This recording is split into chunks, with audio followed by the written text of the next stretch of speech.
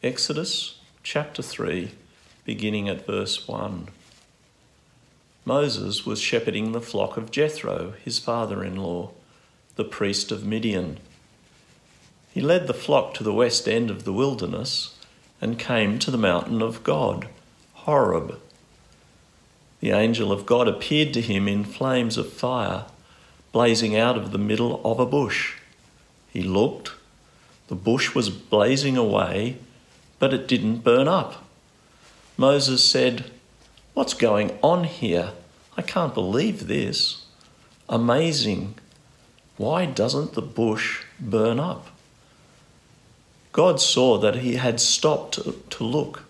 God called to him from out of the bush, "Moses, Moses." He said, "Yes, I'm right here."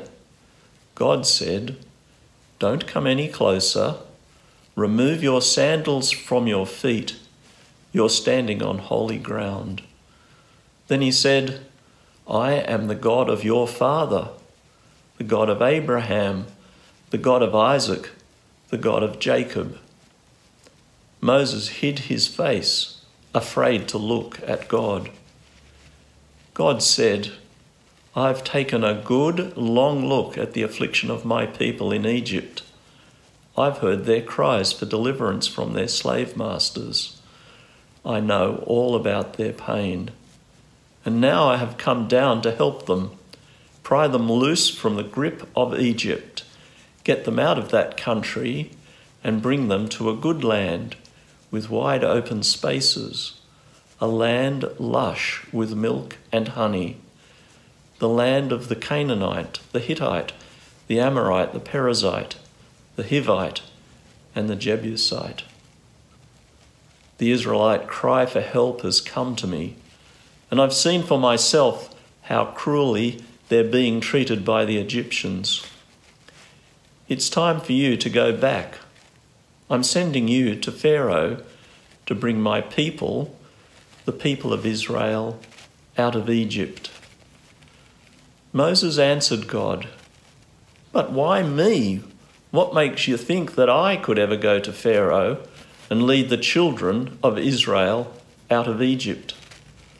"I'll be with you," God said, "and this will be the proof that I am the one who sent you. When you have brought my people out of Egypt, you will worship God right here at this very mountain." Then Moses said to God, "Suppose I go to the people of Israel and I tell them, 'The God of your fathers sent me to you,' and they ask me, 'What is his name?' What do I tell them?" God said to Moses, "I am who I am. Tell the people of Israel, 'I am sent me to you.'" God continued with Moses, "This is what you're to say to the Israelites. God, the God of your fathers, the God of Abraham, the God of Isaac, and the God of Jacob sent me to you. This has always been my name, and this is how I will always be known." This is the word of God. Thanks be to God. Good afternoon. Well, g'day St Stephen's. It's a real joy to be with you tonight, and it's been a joy to be with you throughout the day. In fact, I'm really looking forward to bringing God's word to you tonight. I'm just a bit sad I couldn't do it in person, but let me pray before we get stuck into God's word. Father, we want to thank you so much for your word. We want to thank you that you have spoken to us. And we pray now as we look at your word from the book of Exodus and we think about the implications of that for young people, that you would enable us to change by your Holy Spirit, that you'd inspire us to follow you in everything we do. We pray this in Jesus' name. Amen. Well, I was reading an article recently by Rory Shiner, and it was on the Gospel Coalition website, and he pointed out this interesting change that's occurred in the way that the army recruits personnel.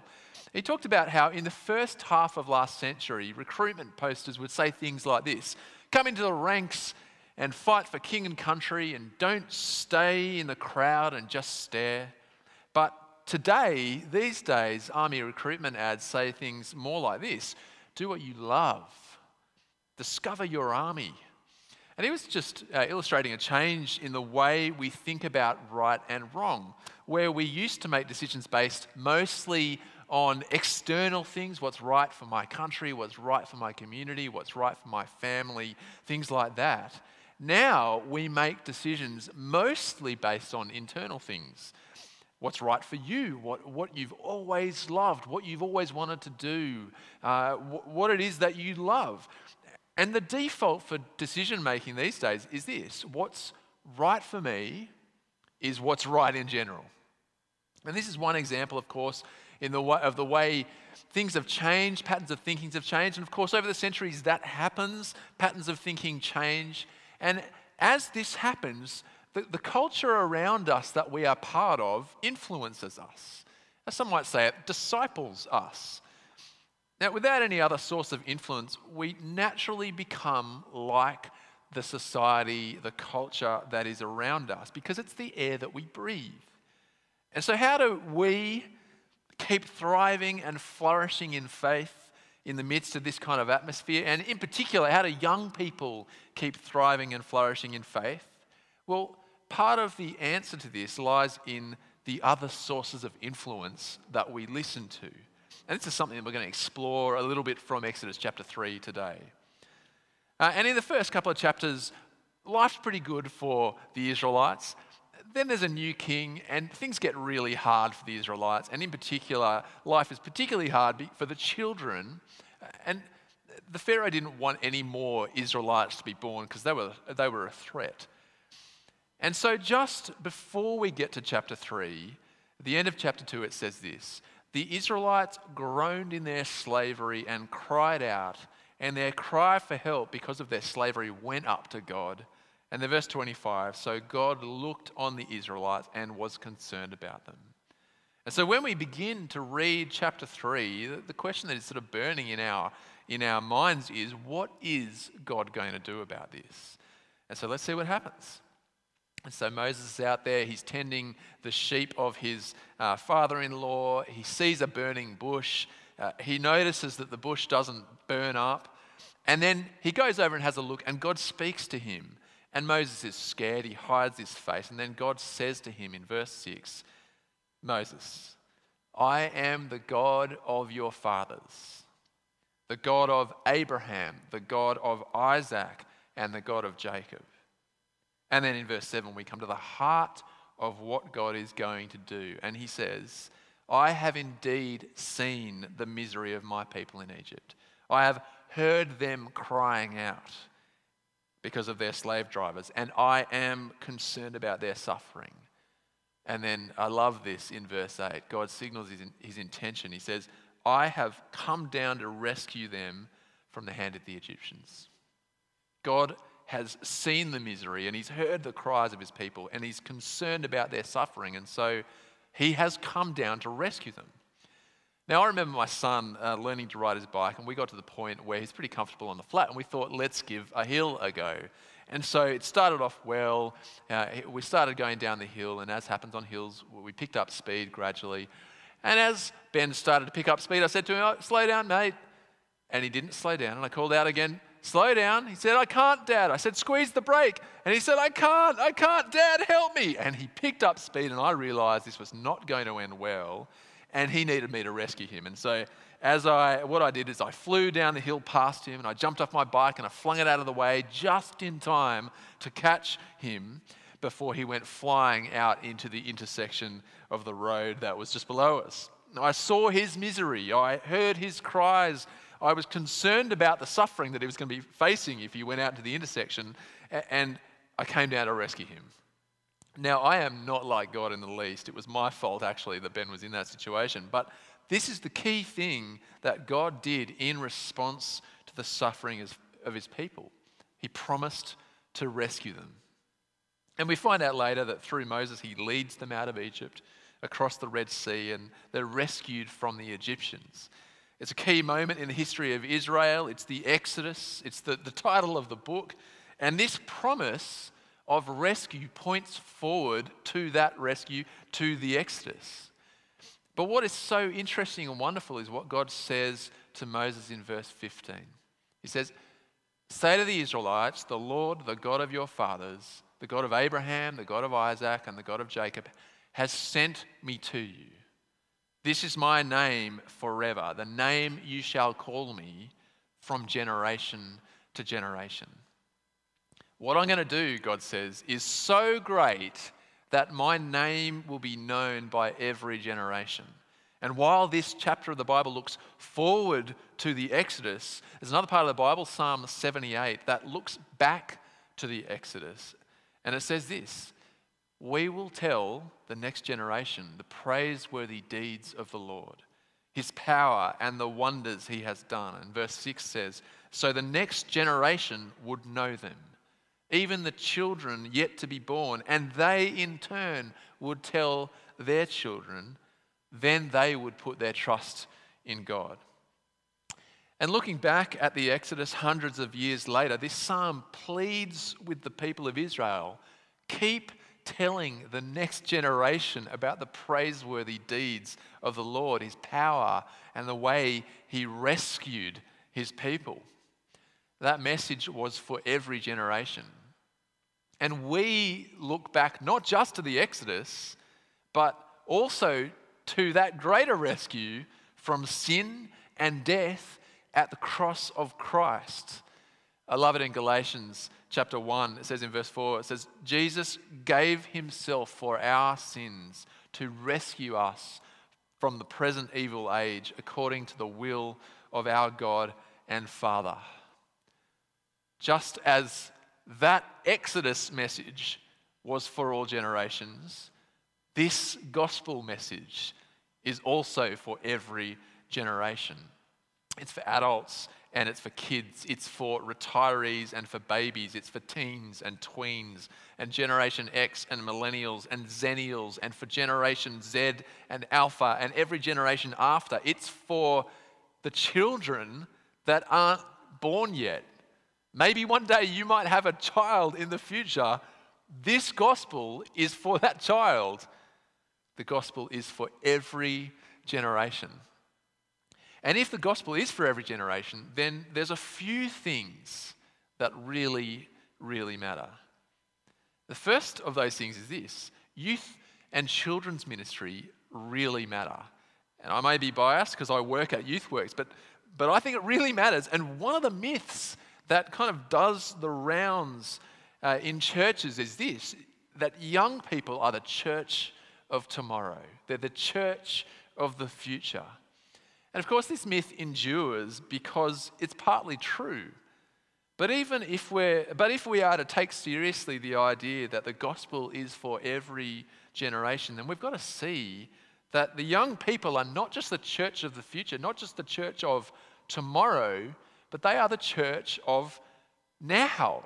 They are the church of today. Young people, if you're a young person watching, you are a fully blown member of the body of Christ, a proper disciple. Kids are not just mini Christians waiting to become part of adult Christianity.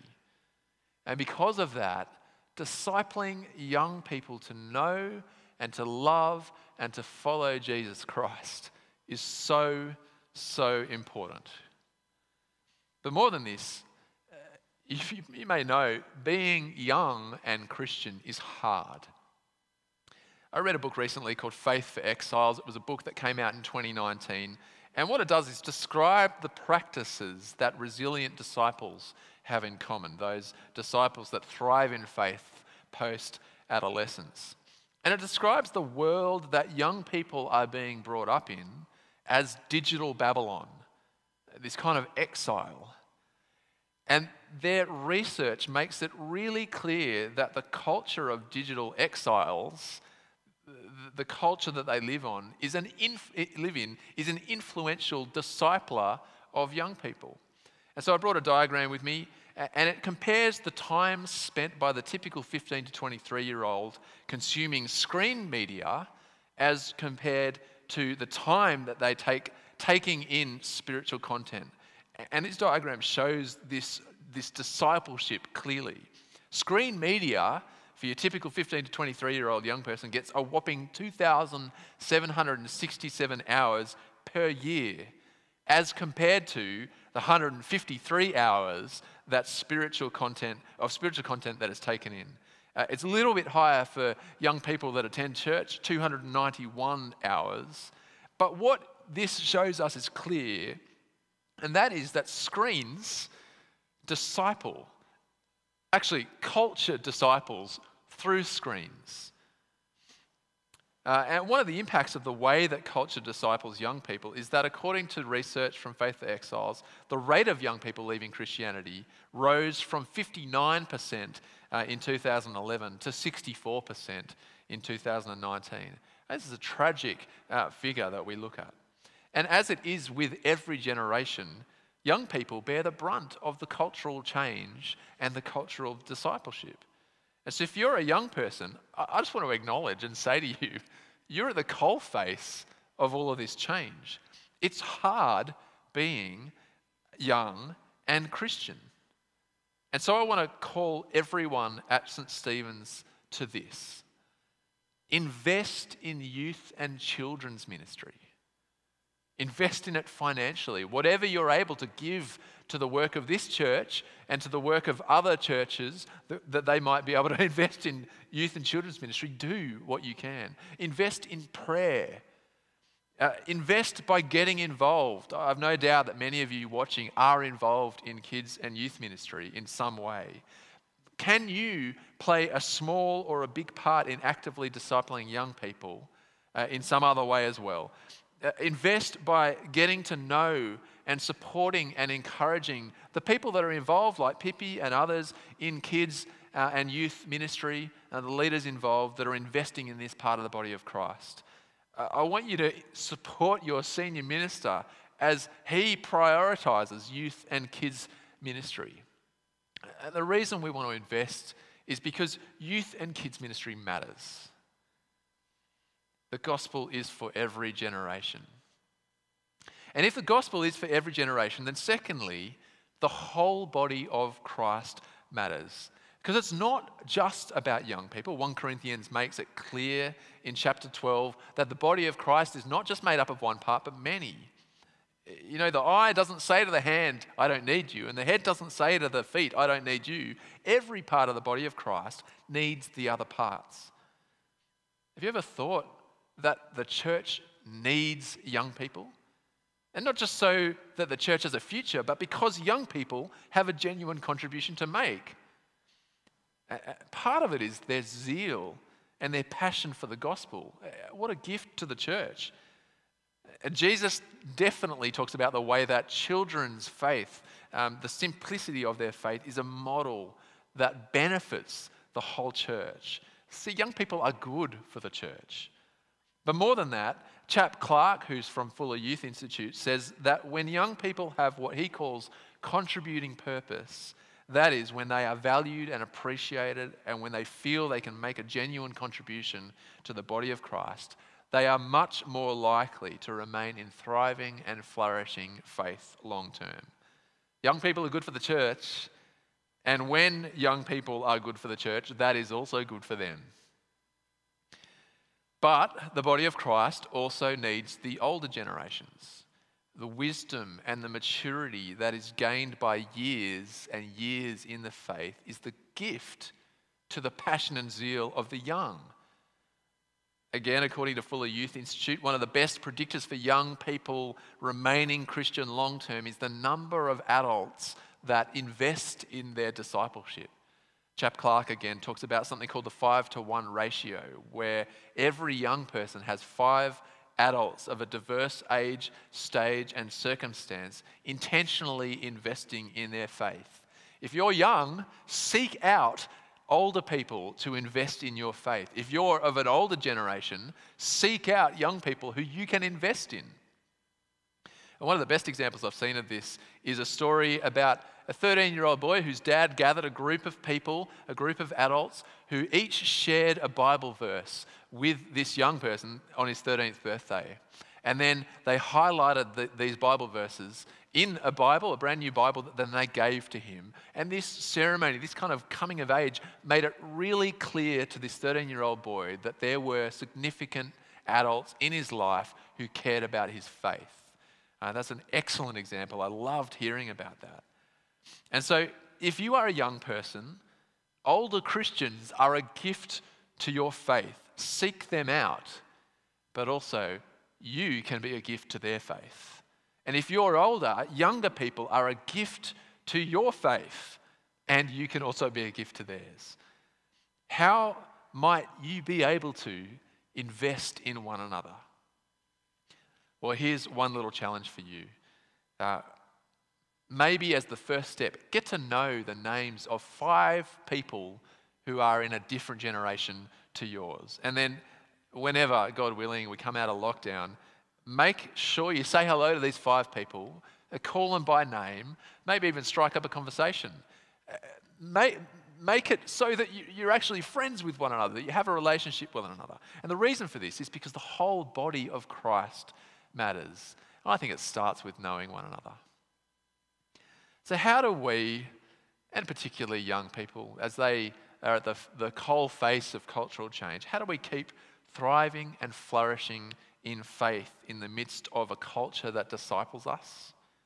Well, we need to pass on the gospel and its life-giving message to every generation. We need to invest in kids and youth ministry, and we need to remember that the whole body of Christ matters. I'm going to ask God that he would do that at St. Stephen's and in all of our lives. Now, let me pray. Father, we want to thank you for your word, and we want to thank you that the gospel message is for all generations. May it be that here at St. Stephen's, that message is taken seriously and that it's passed on, and young people are discipled, and that's made a priority. We want to pray, Father, that young people and the generations would know one another. And we thank you that the gospel is for all generations.